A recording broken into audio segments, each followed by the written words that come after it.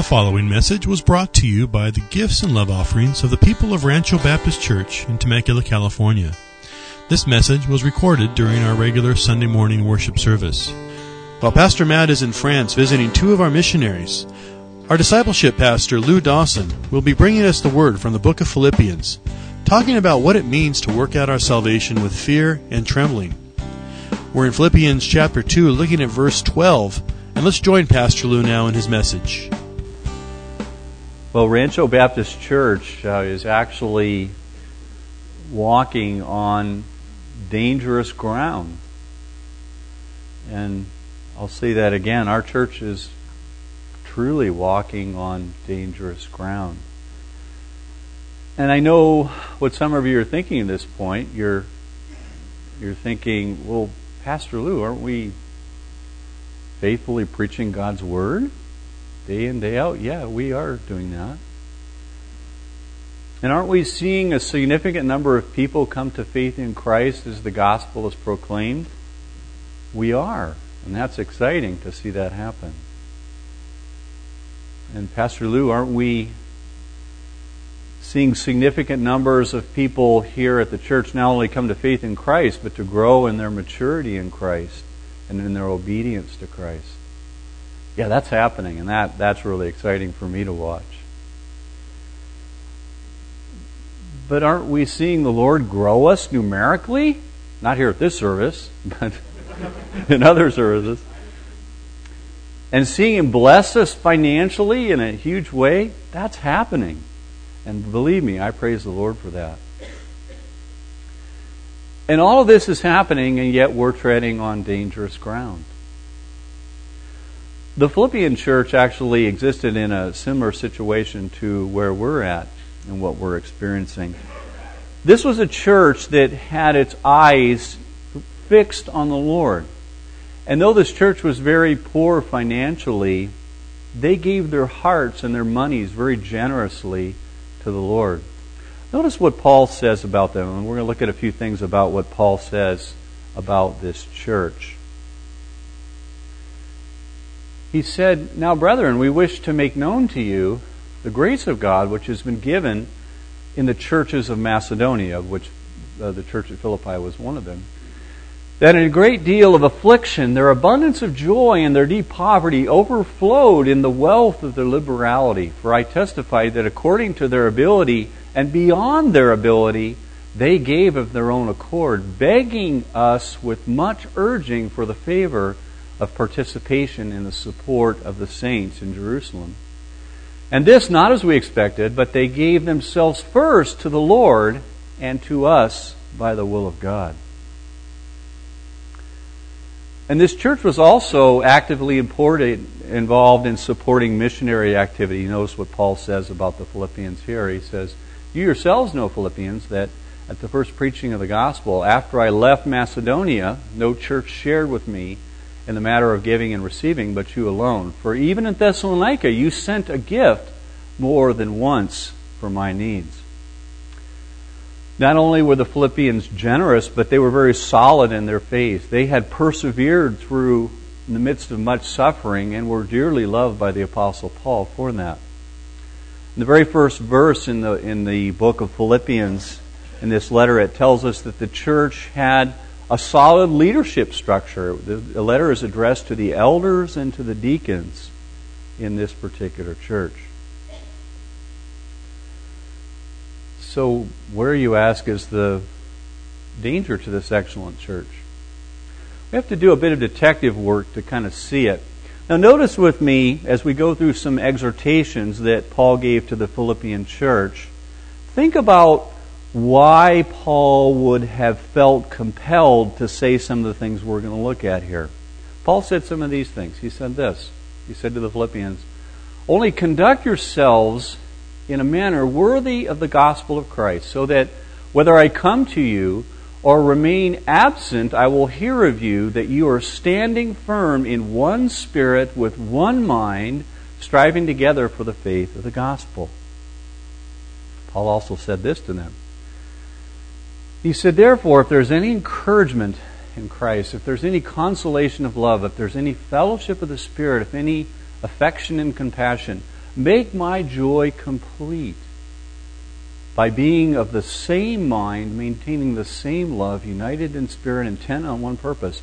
Do nothing from selfishness or empty conceit, but with humility of mind regard one another as more important than yourselves. Do not merely look out for your own personal interests, but also for the interests of others. So, putting on your detective hats, what do you think might have been happening in this committed, generous Philippian church? What do you think might have been going on? What do you think? What's that? The opposite of that. Any specifics that you can kind of see might have been going on here? Selfishness was one of them. Division. Paul says, be of one, united in this. Division was happening. There was disunity, and there was selfishness, and the people were seeking their own way, and a number of the folks were kind of looking out for number one. Later on in this letter, we get an even clearer picture of what was going on. Paul said this. He said, I urge Euodia and Syntyche to live in harmony in the Lord. Indeed, true companion, I ask you also to help these women who have shared my struggle in the cause of the gospel. He also said this. He said, do all things without grumbling or disputing, so that you will prove yourself to be blameless and innocent, children of God above reproach in the midst of a crooked and perverse generation, among whom you appear as lights in the world. So in this solid church, there were two ladies duking it out. They were arguing with each other, and they didn't like each other very well. And look at what Paul said about these women. He said, they had shared my struggle in the cause of the gospel. These were not some immature new converts to the faith. These ladies had been knee-deep in ministry with Paul. They were mature ladies, but they were feuding with one another. And the predictable result of this was this verse we see up on the screen here. Conflict among even a small group of believers in a church spreads throughout an entire church. People were taking sides in the church at Philippi. They were grumbling and they were disputing with each other. And the inevitable consequence of all this was a dramatic dimming of the light of their witness of the gospel to this community that surrounded them. And in all of this, Satan was exclaiming, yes! He liked this. He liked this. And though Rancho Baptist Church doesn't have any of these types of obvious disputes occurring, and believe me, I praise the Lord for that, as a solid, growing church, we are vulnerable. And this is where we're walking on dangerous ground.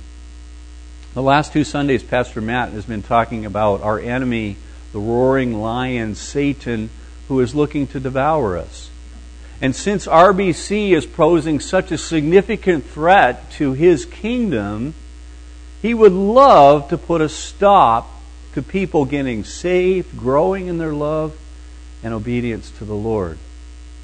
Not surprisingly, one of his chief methods for doing that is to introduce conflict between people within the body of Christ. Satan did this in the Philippian church, and he just loved to do that here also. John MacArthur made this observation. He said this. He said, because fracturing Christ's church is one of Satan's major objectives, the challenge to preserve the unity of the Spirit is constant. A divided, factious, and bickering church is spiritually weak. It therefore offers little threat to the devil's work and has little power for advancing the gospel of Christ. Well, fortunately for us, the Apostle Paul gave the Philippians some directions on how to work through these conflicts.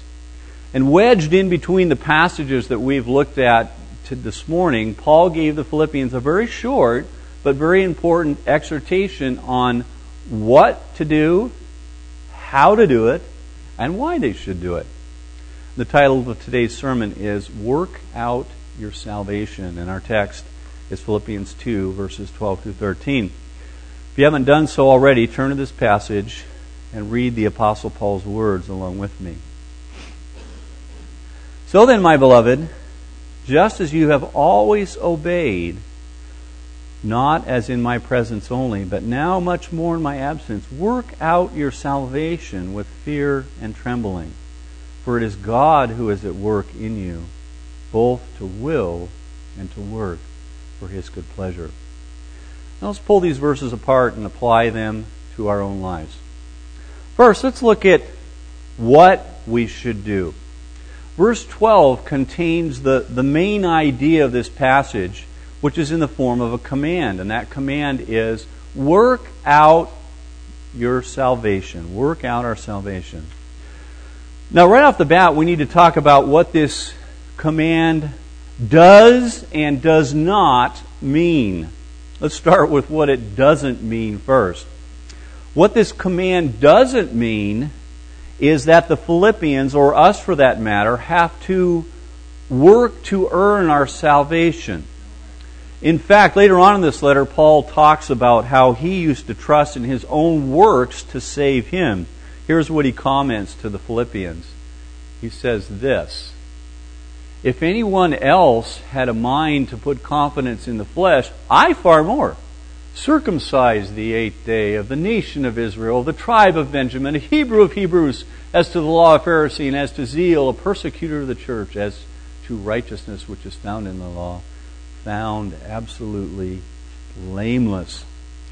So in these verses, Paul is essentially saying, look, if anyone could have earned their salvation, I was the guy. I was zealous and extremely religious in everything that I did. But notice what Paul comments a few verses later. He says, I count all things to be lost in view of the surpassing value of knowing Christ Jesus my Lord, from whom I have suffered the loss of all things, and count them but rubbish, so that I may gain Christ and may be found in Him, not having a righteousness of my own derived from the law, but that righteousness which comes through faith in Christ, the righteousness that comes from God on the basis of faith. None of us could ever earn our salvation. We're not good enough. We're only saved by grace alone, by faith in Christ alone.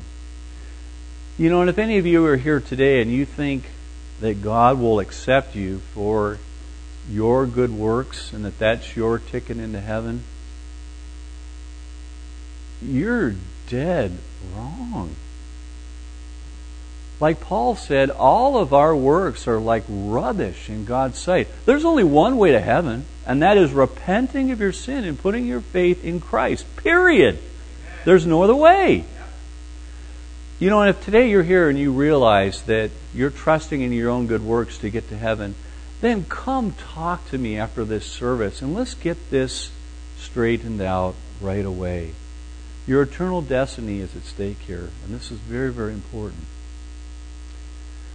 So if Paul doesn't mean that we work for our salvation, let's talk about what he does mean.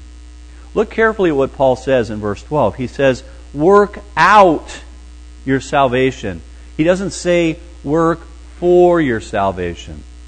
You see, to Paul, salvation had 3 parts. It had a past, a present, and a future. Let me explain a little bit here. Salvation is a kind of a 3-part process for any true Christian. You see, we were saved in the past. This is what the Bible calls justification. In Romans 5 verse 1, here's what Paul says. He says, therefore, we have been justified by faith. Having been justified by faith, we have peace with God through our Lord Jesus Christ. When we put our faith in Christ, God justifies us. He declares us not guilty, and as a result, we are destined for an eternity of peace in God's presence. Praise God for that. But we not only have been saved, we are right now being saved also. As His beloved children, the Lord is changing us. He's transforming us into the likeness of Jesus Christ and fitting us for heaven. This is what the Bible calls sanctification. And not only have we been saved, and not only are we being saved, but someday, and may it be soon, we will be saved. The Bible calls this glorification. Someday we'll be completely transformed into the exact likeness of Jesus Christ. And notice what Paul says in Romans 8:29 through 30. He says this, "For those whom He foreknew, He also predestined to become conformed to the image of His Son, so that He would be the firstborn among many brethren. And those whom He predestined, He also called. And those whom He called, He also justified. And those whom He justified, He also glorified." Oh, may that day come soon. So the part of the sanctification process that Paul is referring to in the passage that we're looking at today is the sanctification, the present portion of our salvation. Notice again what the word he uses here in this. He says, work out your salvation. You see, sanctification, it involves work on our part. Sanctification is not a process where we just kind of simply sit idly by and say, "Okay, God, I'm just going to sit around here and wait until you change me into the likeness of Christ." No, that's just not the way it works. There is effort involved on our part. The rest of verse 12 gives us a clue what this effort involves. Look at it again. "Just as you have always obeyed, work out your salvation." You see, working out our salvation, it involves obedience. Now, remembering the context of this passage, this obedience in this passage has a very specific meaning. As we looked at earlier, being deeply concerned about the disunity of the Philippian church, Paul instructed the Philippians to be of the same mind, maintain the same love, cease being selfish, and humbly serve one another. So in this context, working out salvation meant being obedient to Paul's previous exhortations about unity. We here at RBC must put Paul's exhortations into practice also. It's important that we do that. You know, if one of your brothers or sisters here at RBC has offended you, then you need to put into practice Colossians 3:12 through 13. "So then, as those who have been chosen of God, holy and beloved, put on a heart of compassion, kindness, humility, gentleness, and patience, bearing with one another and forgiving each other, whoever has a complaint against anyone. Just as the Lord forgave you, so also should you." And if you have sinned or offended someone, or you even suspect that you might have, you need to put into practice Matthew 5:23 through 24. Jesus said, "Therefore, if you are presenting your offering at the altar, and there remember that your brother has something against you, leave your offering there before the altar and go. First be reconciled to your brother, then come and present your offering." Now in this passage, Jesus is essentially saying that if you and I know that there is a problem between us and someone else, getting it resolved is more important to the Lord than even worshiping Him. That's what the presentation of a sacrifice was. It was worship. That's how important right relationships are to the Lord. He said, "It's more important to me that you get that right than you come and worship me." And because of this, we must proactively seek out a brother or sister whom we've offended. We need to confess our sins and seek reconciliation with those people. And even if we're not sure if we've offended them, then we need to go and ask. Being the knucklehead that I am, I've had many opportunities in my life to put this in practice. I'm sad to say. When I've noticed that there's an unexpected aloofness that's kind of arisen between myself and another brother and sister, I'll go to them and I'll say something like this. Hey Joe, I've sensed some distance developing in our relationship. Is there something that I have done to offend you?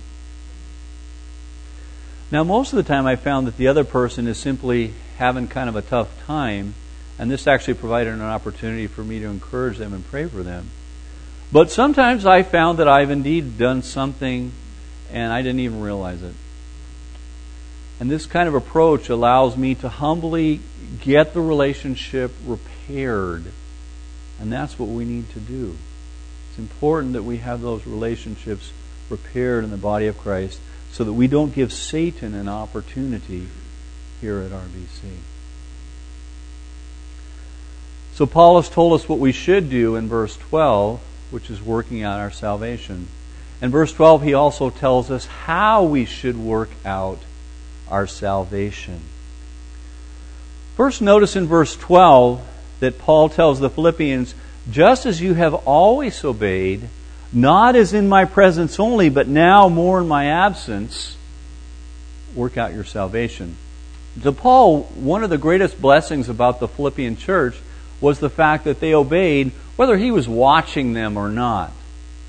You see, what we do when no one else is watching is the truest measure of the condition of our hearts. The true measure of our obedience is what we do when no one else sees. And thus, we need to take care to obey the Lord even when no one else is watching. No one sees when we're holding a grudge against one of our brothers or sisters. And we may be the only one that knows that we have offended one of our brothers and sisters other than that brother and sister.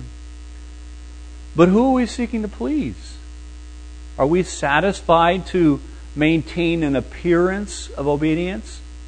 Or are we really seeking to please the Lord by being obedient from the heart? He sees and He knows. Second, in verse 12, notice that Paul instructs the Philippians to work out their salvation with fear and trembling.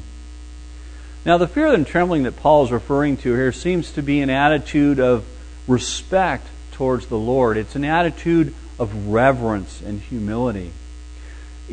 One thing, though people may not be able to discern our thoughts, as we talked about, God can. He knows when we harbor resentment against another brother or sister. He knows when we refuse to get things right when we've hurt or offended someone.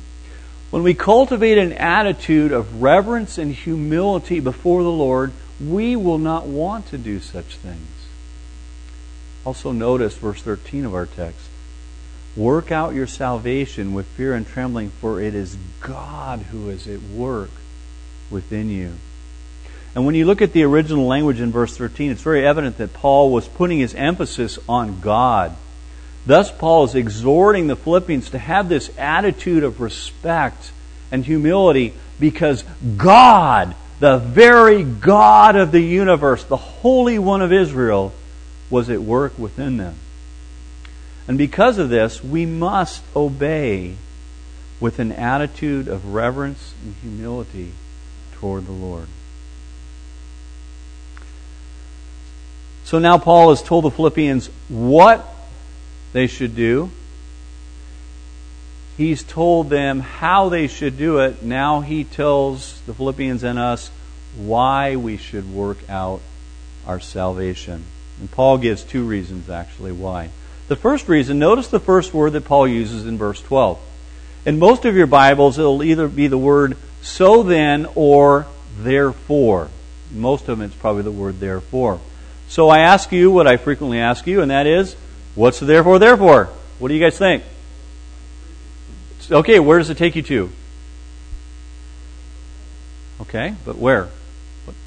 What in particular? What's that, Brad? The work of Christ.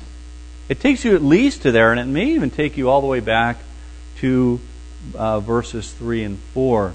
But Paul is referring back to at least Philippians 2, 5 through 8, the example of Jesus and His obedience to the Father. He said this, Paul said, you guys, you need to have this attitude in yourselves, which was also in Christ, who although He existed in the form of God, did not regard equality with God a thing to be grasped, but He emptied Himself, taking the form of a bondservant, and being made in the likeness of men, being found in the appearance of men, He humbled Himself by becoming obedient to the point of death, even death on a cross.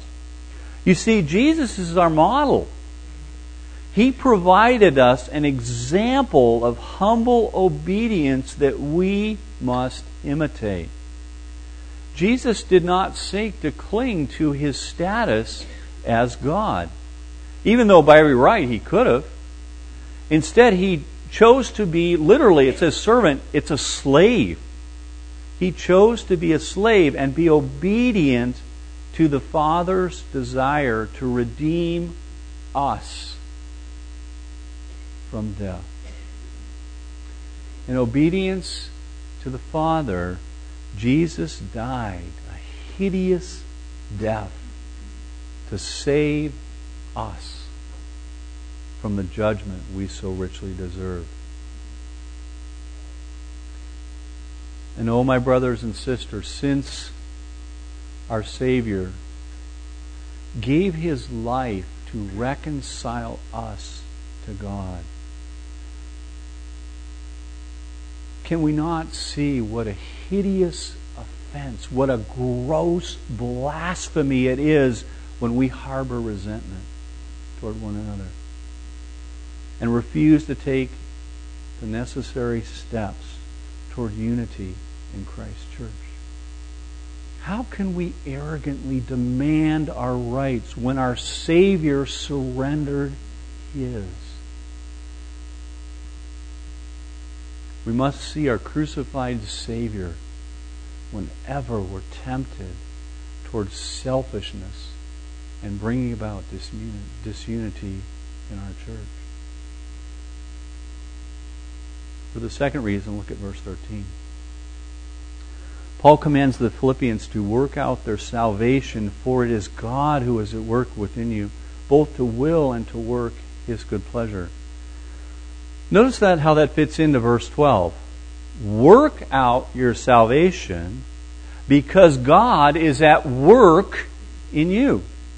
You see, that's why we can work out our salvation and obey the Lord. He's working in us. Otherwise, obedience would be impossible. And notice that God is at work within us in two different ways. The first, notice that He is at work in us to will His good pleasure. In other words, God is working in our desires, and He's giving us the desire to do the things that please Him. And I don't know about you, but that's fabulous news to me. So many times I found that I not only don't do the things that please the Lord, but sadly, sometimes I don't even desire to do those things. Ever experienced that? Yeah, you're like me. But according to this verse, God is working in our hearts and changing our desires. You see, for most of us, the problem with obedience is not a matter of knowing what we should do. Most of us have a pretty good handle on that, don't we? For most of us, the lack of obedience is a problem with motivation. So, even when we have a problem with motivation, we can ask the Lord to change our desires and He will do it. Praise God. We can bank on that promise. And it may not happen right away, but He will do that as we submit to Him.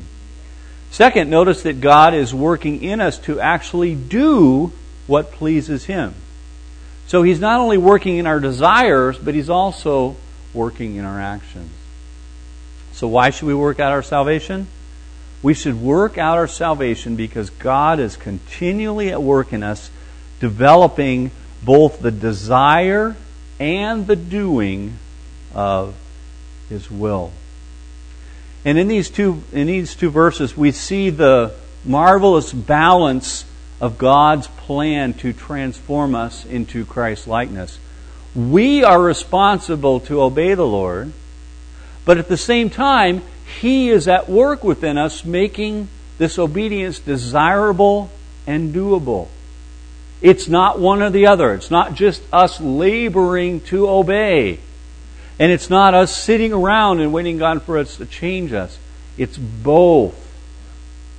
That is true sanctification. It's us disciplining ourselves for the purpose of godliness and seeking to obey the Lord, and it's Him working in us and changing us on the inside. In closing, I hope that you are encouraged about what the Lord is doing here at RBC. On behalf of the staff and the elders, I will tell you this. We are grateful for what the Lord is doing, and we are deeply excited for the future because God is doing some great things in the hearts of people here at this church. But like the Philippian church, all of us must be diligent to work out our salvation, refusing to allow disunity to live in our church. You know, Satan would love to destroy RBC in that manner. But we must thwart his plans by obedience to the Lord and His Word while He works in our heart. Let's pray.